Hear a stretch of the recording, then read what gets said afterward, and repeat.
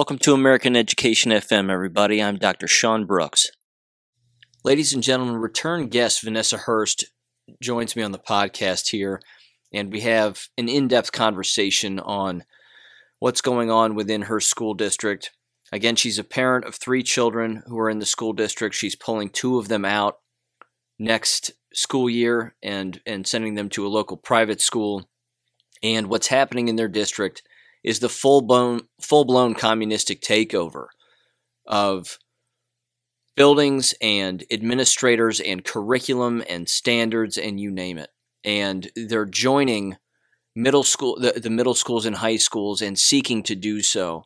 That will create a school that includes all grades 6 through 12. And it's going to become remarkably dangerous, and they're doing so again in a neighboring town. So basically 2 towns would become one, essentially, if I have that right. But she's been a guest on the program before. I highly recommend going backwards and checking out the past episodes where you can see her name in those past episodes to get caught up. But again, you can jump in right here in the middle and get a pretty good idea as to what's going on. I'm also going to link in the description 2 videos that we both referenced throughout this discussion that took place between concerned citizens and some employees, but mostly citizens, when addressing the superintendent and the superintendent's plan to implement this communistic playbook within their town and within their county. And it's absolutely awful, but they're organizing and they're taking some control back, and the citizens are taking some control back. But again, they're unfortunately, the school district is still ramming this through, and ultimately it's just going to boil down to a simple vote, and it has real economic and educational consequences here. And you're going to hear about a lot of those things within this particular discussion. So again, give this a listen. Make sure and check out the 2 videos below in the description if you're interested in seeing more about how the parents feel about what's going on. And there's going to be future meetings as well, and I'm certainly going to have her back on the program. And I certainly will describe any emails that she sends me in the future, because we're not letting this go. We're staying on this, and we're interested in educating the parents in that area and the school members in that area about what really is going on behind the scenes here. Because again, I think there's some history lessons here that need to take place.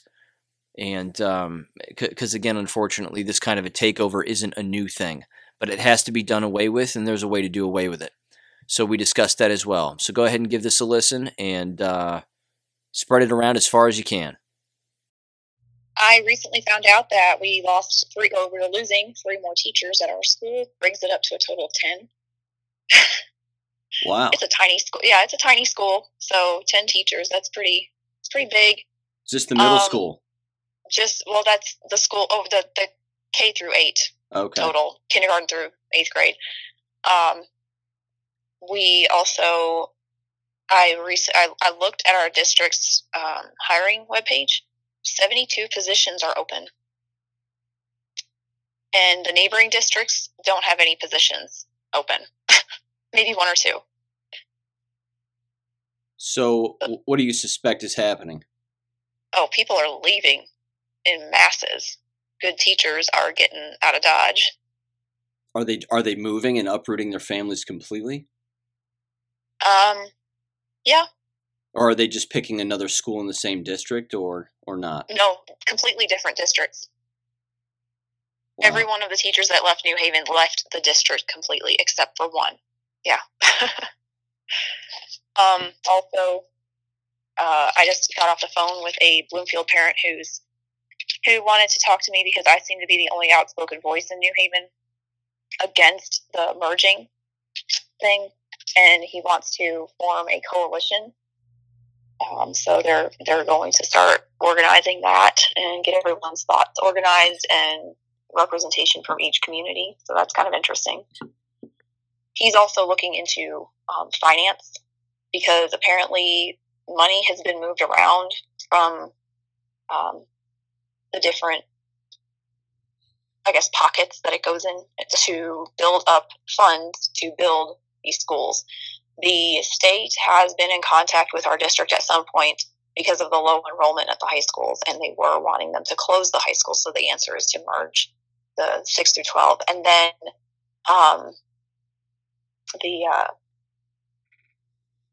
but there also are no formal drawings for adding a middle school wing to either of the high schools. So the general consensus among parents is that they're just going to put these middle schoolers in with these high schoolers, maybe add on a little bit to the buildings, but right now the buildings are at low enough capacity that they could put them all in together without even having to add anything on. So that's interesting. And then on a side note, I went to my, maybe I told you this, or maybe I didn't. My son's, they call them family ignite meetings, and they're poor attempts at family counseling because they ask questions, and I cannot find the paper for the life of me, but they ask questions like of my 7-year-old, and my 11-year-old, like, who do you want to show gratitude toward for your educational experience this year? And who helped you the most, or where do you think you've had the most growth? Where do you think you're lacking? And that's our parent-teacher conference, not anything about their academics. So when I asked when our family ignite was over, and I asked my 11-year-old son's teacher, okay, so what does he need to know? I said, we're leaving the school. I know that they're leaps and bounds ahead at the school, at St. Catherine where we're going. What does he need? What is he lacking? And to be ready for 6th grade. So she slid me a Post-it note with a list of things. He has not had any social studies this year, Sean. None. Oh my God. He should be, right now they should be, at this point, have made their way from a revolution up to Western expansion and touched on civics and at least know how a bill is written and formed and becomes law. Nothing. And just between you and me, the other teacher, the 2 5th graders, they switch classes back and forth. The other teachers, the reading teacher between the 2 classes, she's been using her reading time to do social studies because she knows they need it. And she's not a tenured teacher, so she could get fired for that. Who's the social studies teacher? They don't have one. They don't even have one? It's just the 2 5th grade teachers that are somehow cobbling together a curriculum for them this year, because our principal, let me find the exact words our principal said to them when they brought this up about social studies. We don't care about standards or testing. That's not important. And who said that? The principal. The principal. Yes. And there you go. Oh, wait. It gets better. At the Cox's Creek meeting, I haven't been able to watch the video for Cox's Creek's meeting, but apparently somebody asked about the school report card for our district. And Wes Bradley said, and of course this is secondhand, I haven't heard it for myself, but tests are irrelevant. And at the end of the day, your employer isn't going to ask about your score on K-Prep. K-Prep is our state standardized test. Oh my. And so then, the one parent, she says she didn't get back up there because she's pretty sure she would have cussed him out at that point. She says the standardized tests are irrelevant. Why do we still have SATs and ACTs and MCATs and for, people in medical field? Yeah, I'll tell you what, that right there is that's the Marxist plan. That's the Marxist takeover. And it really has been. And unfortunately, that approach is not a new one. The approach of, well, let's just do stuff. Let's just try stuff. Let's talk about our feelings. And again, this, but that it's unfortunately one of those things that's been written about for a very long time. There's no need to assess students. There's no need to teach them reading and writing. And again, the proof is right there. If you don't even have, if there's not even a social studies teacher and they're not learning any of this by age 11, unfortunately, they're doing everything that they want to do. That's awful. It's absolutely awful. Here's one of the things I wanted to do. I wanted to read this Linda Bruckheimer letter out loud, and I wanted to get your take on it. and provide a little bit of background as well, because again, I think this also summarizes pretty well the general feelings of a lot of people, including the individuals who may live outside of the area like she does, I would assume, but still clearly donates to the area, but at the same time, sort of the economic impact that such poor decisions have on the area. And that, again, under sort of the cloak and dagger of saying that they care, the superintendent and school board members saying they care about the students having choices, and we want them to have choices. I mean, when I watch those two videos, which I'm going to link in the description for anybody to go and watch, again, if you want to see some pissed off parents laying into a superintendent, these are the videos to watch. And you're in one of them, of course, yourself. But I don't know. Let me just give this a quick read here out loud, and sort of get your advanced take on it. This was dated April 28th. And it was sent directly to the school board, I assume. This is certainly on letterhead and an actual paper. It says, quote, "I was quite distressed to learn about the Nelson County School Board's plan to close Bloomfield Middle School. It's difficult to understand the reasoning behind this radical decision, but it is simple to recognize the undue hardship it would create in Bloomfield and the other designated areas. Let's see if I've got this right. The proposal is to shut various schools in Nelson County's rural towns, replacing them with a large, impersonal, one-size-fits-all facility. The displaced middle school children would be bused from their hometowns and be dropped off at this new campus, quote-unquote, where they could commingle with other students of all ages from all over the place. Seemingly, there is no game plan for the abandoned buildings. It's hard to imagine how this rigmarole came to be." And that's something I want to ask you about later, too. She continued, quote, "The reality of shuttling children from one spot to the other, back and forth, day in and day out, is burdensome, inconvenient, and environmentally irresponsible. If I am not mistaken, this is also a plan that's opposed by most of the affected parents, and that's no wonder. Regardless of all the charts, graphs, and talking points that promote the school's closings, one important thing has gotten lost in the shuffle: the impact on Kentucky families. Simply put, this plan makes no logistical or practical sense. At a time when Kentuckians have gone to extraordinary lengths to preserve their small towns, this proposal would be the kiss of death. It's also against the grain of what Nelson County parents and students bargained for. Living in a small town is a very deliberate choice, one that more people are making every day.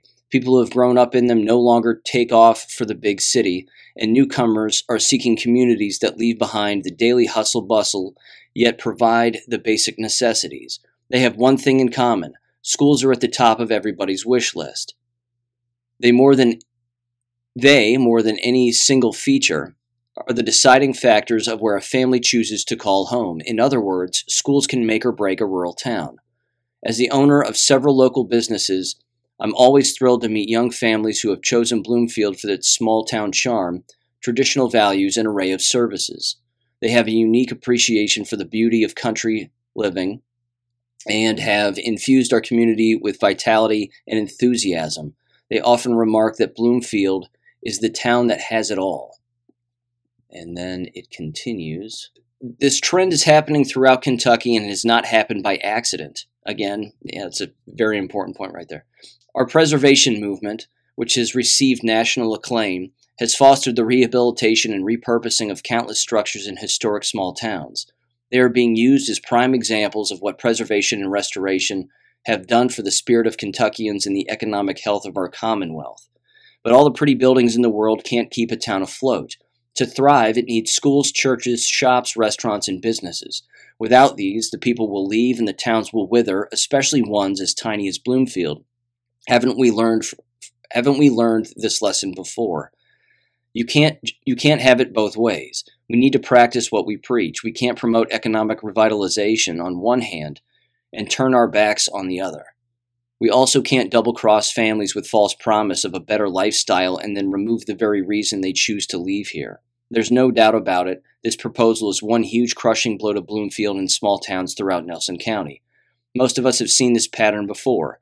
By the time the public becomes aware of these projects, they have been pondered and worked on for years, and they're usually a runaway train. My hope is that it is not too late for the school board officials to rethink and reverse this disastrous school closure decision. It is a lose-lose situation. Sincerely, Linda Bruckheimer. Now, who is Linda Bruckheimer? Linda Bruckheimer is the wife of Jerry Bruckheimer, the Hollywood producer. He produced like Pirates of the Caribbean is one example that I know of. And what's her connection to the area?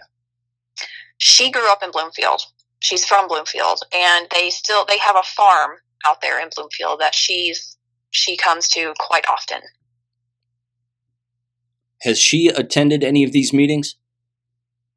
I don't think she has not been at any of these meetings, no. Has anybody thought about reaching out to her and maybe seeing if she'd go? I'm sure they have. I'm sure they will. Yeah. Yeah. I mean, I think she hits the nail on the head, and you have too. You know, the business of the school board has already made up their decision, and this came from someone else. You know, they didn't create this. This is a plan that was in the works, and I personally think too that the bigger picture is, again, and you sent me one of those videos of I'm trying to think back. I forget the guy's name, but it was a Facebook video of a guy basically saying, this is our opportunity. It was a Zoom call kind of thing. But he said, this is our opportunity. We need to take this pandemic opportunity to change schools and do this and do that. I mean, the plan to change schools toward this model of full-blown communism yes, was well in place long before 2020. And they knew, I mean, all of this was planned out. All of it. They knew what was going to happen in 2020. They had that planned out, and then they figured they'd slide it right underneath, and no one would be the wiser. And hence my original email to you, COVID is a Trojan horse. That's right. Because it is. Here it is. Correct. But I've got a few comments and questions, too, about the videos, having watched them now. Okay. As you stated, the New Haven video, which will be the second video that I link in the description, that was way more tame, so to speak. Yes, it was. Why do you think that was the case? Well, we had some Bloomfield parents that showed up. They were told at the door that they need to keep it civil and keep calm. We were all asked at the beginning of the meeting to refrain from shouting or getting out of hand. And nobody really, comments were made, nobody clapped. I think, I don't know, it was really strange. It was very subdued. I was kind of surprised. A friend of mine, or somebody, another parent got up and said some things, and something about this middle school, high school thing taking the heart and soul out of our community. And I started clapping. I was the only one clapping. I'm looking around. I elbowed my husband, come on, clap. That was a good comment. But, so it was like me and a handful of people started clapping at that comment, but that was it, and as you can see from the Bloomfield meeting, they were involved, really involved. Part of it, I believe, is, New Haven has been fighting for our school for 30 years. Our school in 1990 was condemned originally, as we were told in our meeting, but then the state saw that we had 600 students, and they decided to to change its status from condemned to transitional. And it has remained transitional for 30 years, meaning it does not get any renovations. It needs a new roof, but it's only going to get a patch. It needs a new furnace, but it's only going to get repaired. And we've gotten maybe new windows. The only reason we have a new playground and our kids weren't playing on condemned, rusty, falling apart equipment that was over 20 years old is because I took it to our board member, and I took him pictures. I'm like, somebody's going to sue you all, and you better fix this. So he had the superintendent come out there that night, and he looked at it, and by the next day, it had caution tape all over the playground because it was that bad. And then we got a new playground the next year. So that, we've really had to fight to get anything that we have at our school. And so we're all just tired. We know the same story. We know we're the stepchild of the district. So New Haven parents are exhausted, and we know our kids deserve better. But how much more do we have to fight to continue to get the same opportunities for our children that they have in the rest of the district? And I think parents are just finally giving up. And, okay, well, this is going to be better for our kids. We need to make this move, which I think is a mistake because it will destroy our community. Even if they do what they promise and keep the kindergarten through 5th grade in our community, it's not going to be sustainable. We have a building that has a capacity of 550, and you're going to only have about 200 students left in that school. The state won't let us stay open. That's just not sustainable. It's not logical. So yeah, I just think New Haven parents are tired, and this fight is not new to us. So the subdued attitude is not a surprise to me. It would be interesting to see if they watch the Bloomfield video and say, well, look how angry they are. I mean, it seemed like the people in Bloomfield were angry that New Haven was being closed down. Oh, they are. Yes. And of course, a lot of this is a shock to, people in Bloomfield. Of course, they have, and it also, too, it depends on, your principal and what's been going on in the school. We have had a rough year at New Haven. And a lot of that has to do with our administration. And Bloomfield has had a fantastic administration, and they always have. They've always had a fantastic school. So it's just, I guess it's just where you are and who your leaders are too. So yeah, I could see why they would be really upset, and I'm upset. But again, New Haven people have been fighting this for a long time. A couple other observations I made when I was listening to Wes Bradley talk. First of all, I mean, he's clearly a liar. I don't think there's any denying that. He has all the mannerisms of a liar. There were countless questions he wouldn't answer. Right. Even with you, he didn't want to take you on in the second video. And as you said, deferred to that other guy who, he's got 30 years of experience on that particular school, and I'll just bring him in or whatever else. And then he goes on a run about the structural nature of the building and other buildings. Just as kind of a funny little observation that I made, I found it funny that at one point, he's clearly not paying attention when people are asking him questions. And at one point, he actually gets up. It was in the second video, the New Haven video. He gets up from his stool, goes over, picks up his mask, puts it on, listens to the question, takes his mask off, and drops it on the floor. And then leaves it there the whole time. And I thought, well, that's awfully funny. I thought it was all about everybody's health. And I thought everybody was supposed to be sanitary. And now you've just dropped this thing on the floor that you think is going to keep you from getting ill. That was odd. He also made a comment which I thought was weird, but he clearly has no problem telling parents what they think as administrators is best for their children. Mm-hmm. That was very disturbing to me. And the ease with which he said it. I mean, he said, well, we have a pretty good idea as to what would be good for your kids. And I was going, wait a minute. Oh, yeah. That's not government's choice. No. And the whole concept of what the future demands, if that isn't a red flag in itself, when that stuff started coming out, the future demands this, the future demands that. Who decides what the future demands? The individual, according to what I believe and the way I was taught, and as an American, the individual decides their own future. And as far as what the future may or may not demand of me or my child, is up to our family to figure out, not for our school to figure out, not for any state-run institution to ever figure out for anyone. Yep, I agree with you. That's well said. One of the words that he consistently used too was conversations.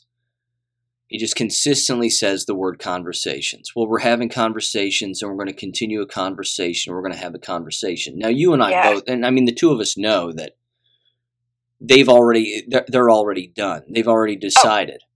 Oh. Mm-hmm. In fact, in one of the videos, and I think it was the first one, or it could have even been the second one, but someone simply asks, so who decides this and whatever? And he says, well, the board votes on it, and three, if as long as 3/5 of the board votes yes, then it's implemented.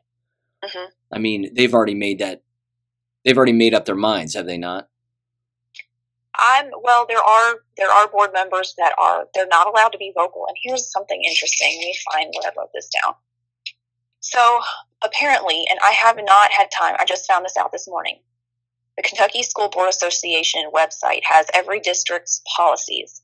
And somewhere within Nelson County District's policies, it says, board members are not allowed to undermine the authority of the superintendent. Now, these policies are put in place by our own board members. So they have not been allowed to speak out until the board meeting, which will be May 18th. But they can fire the superintendent, can they not? Yes, but they cannot undermine his authority. Okay, so that sort of narrows it down then. That would imply that the school board members themselves may not be responsible for this program, but the superintendent directly is. Yes, exactly.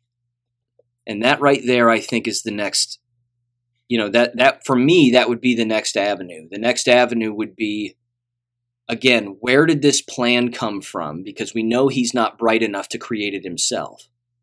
So this came from someone else. I mean, he is a very smart guy.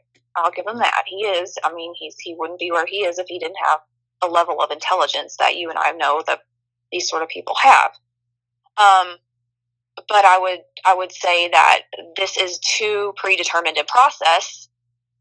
Right. I mean, to say that this came from one person or came from a small group at the central office. Do you think that would be? Is this a state-associated thing? Are you aware of other schools that have implemented this very same program within your state? There is definitely an underlying movement in other areas, but not to the extreme that we're seeing it here in Nelson County. But there is definitely, and this is education across America. Of course, you know it. There's definitely an underlying movement to move toward structures like this. Well, now, why here in this red county and why now, I have no idea. And who may be behind it, that is one thing that I would like to find out. Because you've asked him directly and he avoided your question, did he not? Yes. Well, I asked in a board meeting. They're allowed to comment on the guest comments, but I did not get to ask him in one of these forums. Now, we have another one coming up, and that is definitely on my list to ask. Yeah, I would push that question to the top of the list, and I would make it the first question, because after watching the two videos, to me, again, that's the one question that I haven't heard. And everybody deserves that response, I think. Yes. Where did you get this? Did you type this up on your own? Where did you get this? Who gave you this plan? I mean, it's very easy to change names on a PDF. It's very easy to pop in pictures of students with their names, which again I thought was inappropriate. It makes me even all the more glad that me and my husband wrote to our school to have all of our permission pulled for the district to use their pictures. Yeah, no kidding.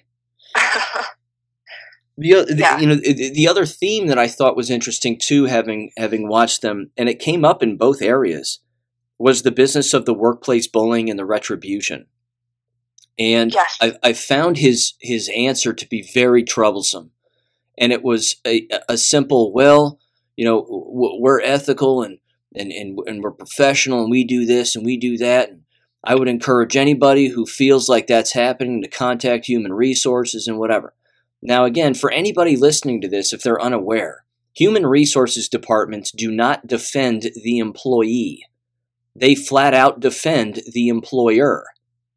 That is their primary job, in particular in K-12 schools. So say, for example, a teacher were to say, I'm being ridiculed, I'm being made fun of, I'm being harassed by this teacher or this administrator or whatever, and they send that information to Human Resources. Human Resources now has a target on the back of that teacher. and they know exactly who to go for if something doesn't work out. Because basically, and it's remarkably unfortunate, but when teachers go to human resources just compiles a list of teachers to get rid of, because they know that those teachers won't play ball. And we've seen that firsthand at New Haven. So any Nelson County parents listening, I want you to understand, New Haven has been the canary in the coal mine. What is happening at our school in the extreme right now will happen in every school eventually. So even to that, we have had our administrators tell our teachers, if you are not happy, we will help you find work somewhere else. And then the minute they put in their notice, if it's not through the help that the administrators provide to find another job, they're mistreated. They're put into positions within the school that they are absolutely unhappy with, and they make their life miserable until they leave. That really was one of the more disgusting parts that I consistently heard, because again, you can hear it in their voices. And I don't know if it was a parent standing up for teachers and mentioning this in those videos, or if they themselves were actual teachers. If they themselves were actual teachers and saying that right to the superintendent's face, again, more power to them. But they might as well be sticking their head in the guillotine, so to speak. Oh, yeah. No, we've had the only teachers that have really gotten up and spoken are teachers that are for this. The ones that are against this have not had a voice at all. Yeah. Because you know what's on the line. We know what's on the line. They're not gonna be invited back next year. What's coming up in the future here, and we can kind of, if you have something else to add, clearly go for it. Any tips, again, anything that you want to say to anybody listening to this, but what's coming up in the future regarding this school district? Upcoming, we have a number of community meetings. There's almost one every night this week. There's some next week as well. There's they're going around to each of the schools to have a community meeting for each community. Then on May 18th is going to be the board meeting, and that will be held at the Boston School. So I imagine that's going to be a packed house.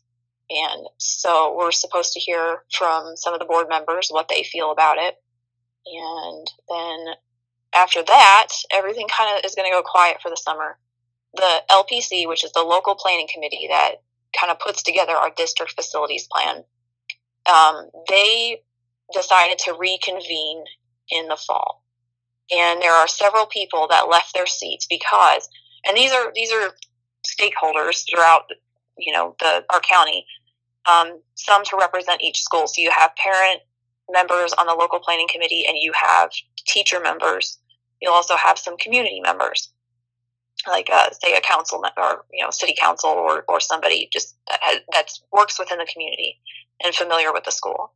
So you have, and there's 20 LPC, local planning committee members on the local planning committee. Several of them had stepped down and said, this is not what I signed up for. This is not what we were doing. And so they've stepped down. Now those positions need to be filled, and they will be filled in August. But we still haven't been told how those positions get filled, who gets invited to be on the local planning committee. That's another question that's kind of been evaded at this point.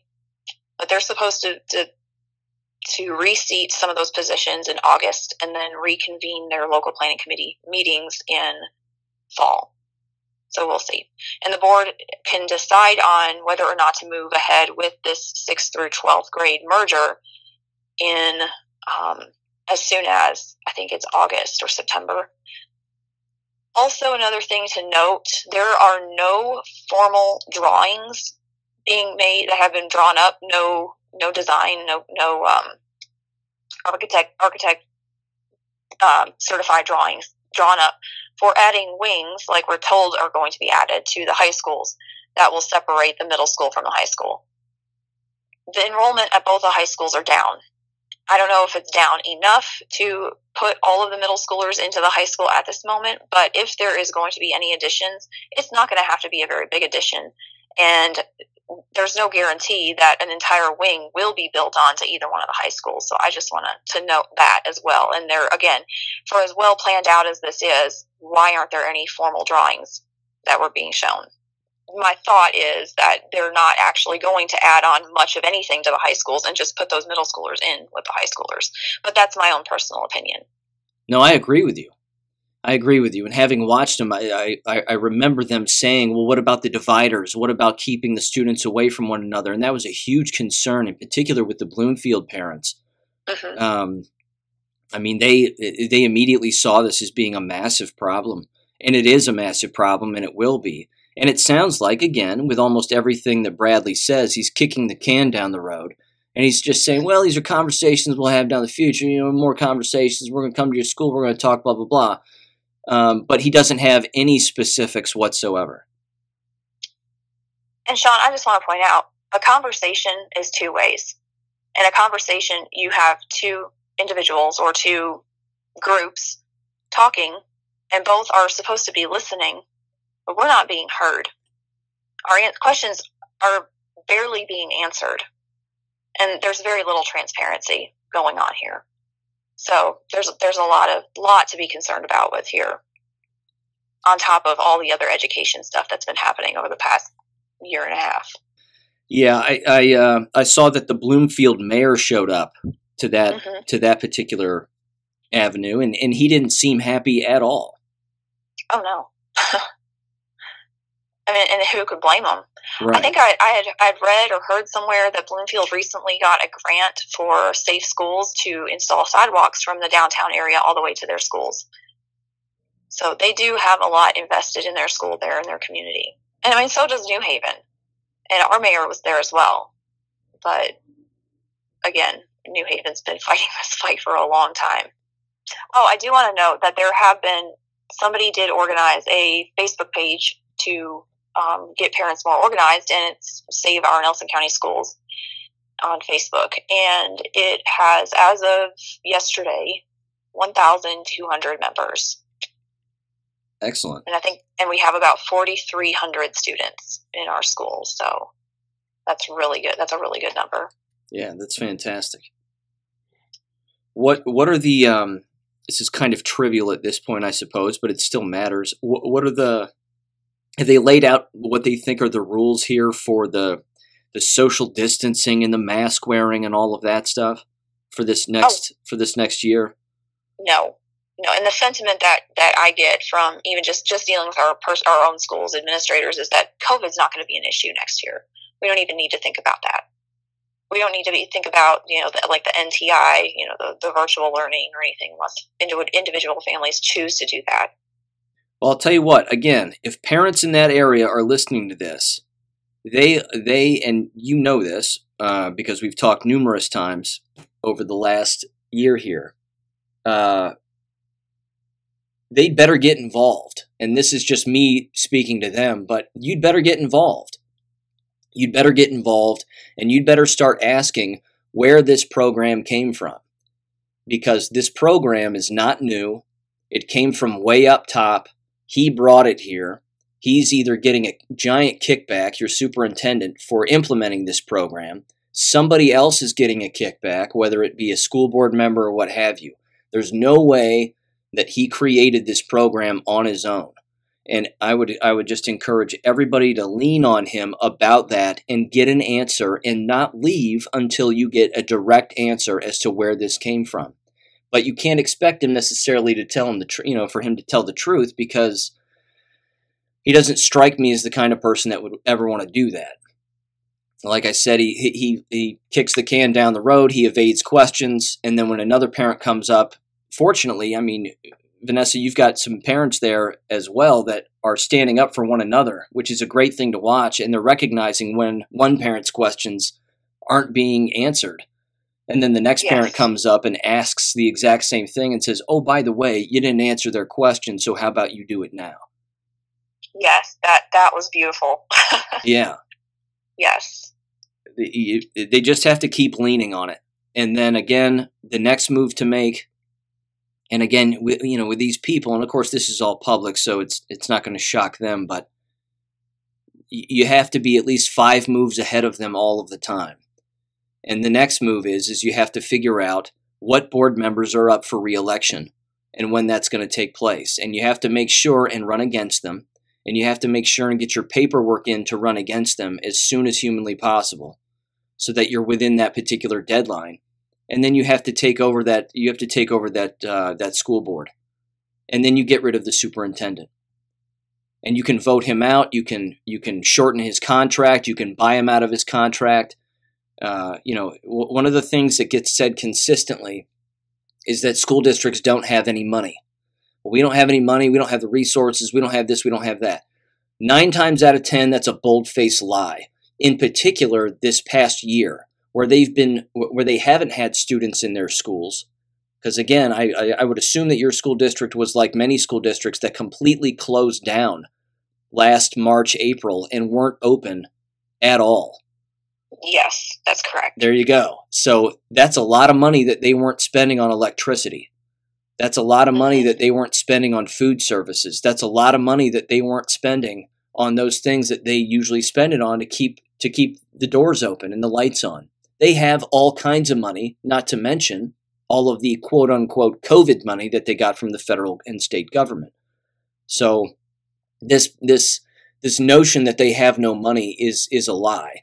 They have plenty of it, and I just think that that's the avenue that has to be taken. Once you take over the school board, then you buy him out of his contract or you cut him loose. And one of the things that's happening too and I just saw this morning, but one of the things that's happening too is the parents are finding lawyers who are not associated with the school district, who stand up for children's rights, and they're hiring these lawyers on a consultation basis or a retainer basis. So it might be $1,000, might be a couple of grand, but they're hiring them and they're having them show up at these meetings, and they're telling the school board members, we're going to sue you for child abuse because of the mask wearing. And then they all panic. So that's another avenue that I would recommend that the parents start to organize around, is find a lawyer in that area or outside of that area who is a conservative and a freedom and independent thinking human being, and sees this fallacy for what it is, and then goes after these school board members in West Bradley on legally. That's, at the very least, they write a letter. At the very least, they show up at one of the meetings and they specifically reference child abuse. I just watched a video this morning before our call from a Salt Lake City, Utah area school district, Granite School District, I think it is. And the parents showed up to this meeting, and there were 200 people in this board meeting, and the board members all just got up and left. The parents were yelling at them, screaming at them. They were very upset with the mask wearing and the distancing and all the nonsense mandates and this, that, and the other. And they all just ended up getting up and leaving. And then 6 or 7 parents stood up, walked up to their desks at the dais, sat down, and they voted themselves in. And, oh, wow. And they had a lawyer who was there who very quickly, and I wouldn't say recklessly, but very quickly went through Robert's Rules of Order and didn't swear them in per se, but they all sat there and all the parents saw who they were, and they recorded down all of their names, and they did all of that. Now, I don't know if legally they can do that, but what they did do is they specifically referenced child abuse, because they sent the police to go and remove these parents. And at least one of the parents was a lawyer and is a lawyer, and said, here are at least 30 affidavits signed by individuals highlighting child abuse within this school district regarding the mask wearing and how unnecessary they are. So they looked at the police officers and they said, you can charge us with one thing, disrupting a public meeting or whatever it was, but we're going to charge them with at least 30 counts of child abuse. And the cops ended up leaving because they weren't going to enforce one when there were more laws that were being broken from the actual school board themselves and the administrators with the mask wearing and the health and psychological abuse of these children. So, that's if the school board members didn't resign, then what took place on film within that particular school district is really just for show. But as I mentioned in a previous episode, at the very least, what the community ended up doing was highlighting and recording the names of the people who are going to run against them in the future, because those school board members will be gone, and any superintendent who works in that district will be gone, and then they can just start running right through the school district, waving a flag of freedom and independence, and cut loose anybody that doesn't play ball with reading, writing, and arithmetic, taking the masks off, getting back to the way that things were. And but that's kind of my 2 cents on that. Yeah, it sounds fantastic, and we've got our work cut out for us, but I really truly believe if we continue to band together and work on this together across the entire county, it's not just New Haven on its own anymore. We've got Bloomfield, we've got Foster Heights, we've got Cox's Creek, we've got, Boston, all these schools coming together now. Something will get done. Absolutely. You've probably heard me say this on the podcast too, but the next thing too are going to be the shots. Yes. That's one of the schemes that's going to work behind the scenes here during the summer. I know. Yeah. And our governor he's a complete ass. Yeah. He's, mask mandate. He every 30 days, we're going to have another 30 days. We're going to flatten the curve for, 2 weeks for a year. And then he was caught at the Kentucky Derby not wearing his, but somehow that went away. And I've reassured, even though I've, told a lot of these people that I'm pulling my younger kids out, I said that has nothing to do with, I'm not leaving this fight. This is still my community, and I know what's going to happen if we lose our school. And I still care about New Haven. So I'll still be there to help with whatever I can. And I'm a taxpayer. So, I have every right to voice my opinion there as well. But, yeah. Let me add this piece too, and I'll just I'm going to take the end part of that conversation that we just had right there, because that's a really important piece, the sort of the work camp mentality of what's been going on. But one of the other questions that came up in the videos had to do with apparently a large chunk of property that had been purchased by the school district without anyone's knowledge. Yes. Okay. Is that property vacant? Is it a field? It's a field. Okay. It's a field near near Nelson County High School. Can you ballpark the acreage? I think it's 15 to 20 acres. Okay. For anybody listening to this who's unaware as to why school districts do that and why they don't tell people in advance, is really twofold. The first avenue, and again, you may be completely aware of this, but the first avenue is every K-12 school district in America, by and large, in particular if they live around rural areas, or even if they don't, they are all in the property business. They're all essentially realtors to some extent. And so what they do is they buy up property so that private schools and charter schools cannot build there, because they don't want to give area parents educational choice on where to send their children. Because there are private schools and charter schools all over the place that are looking for property. They're looking to buy up property, whether there's an existing building there or not. In many cases, school districts will go so far as to buy property that has a vacant building on it that could very easily serve as a school. The K-12 public school district will buy it. They'll tear down the building, and then they'll plant a tree right in the middle of the field in the interest of sitting on it so that they can make money in the future also, and then keep that money for themselves, all at the same time while raising your property taxes by putting particular levies on the ballots and screaming that they don't have enough resources and they don't have enough money. So if anybody was curious as to why that happens, those are the reasons right there. Yeah, it's a shame that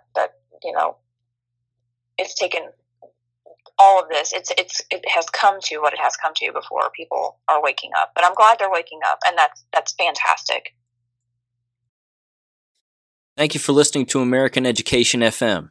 Make sure and check out AmericanEducationFM.com for more information. Take care and God bless.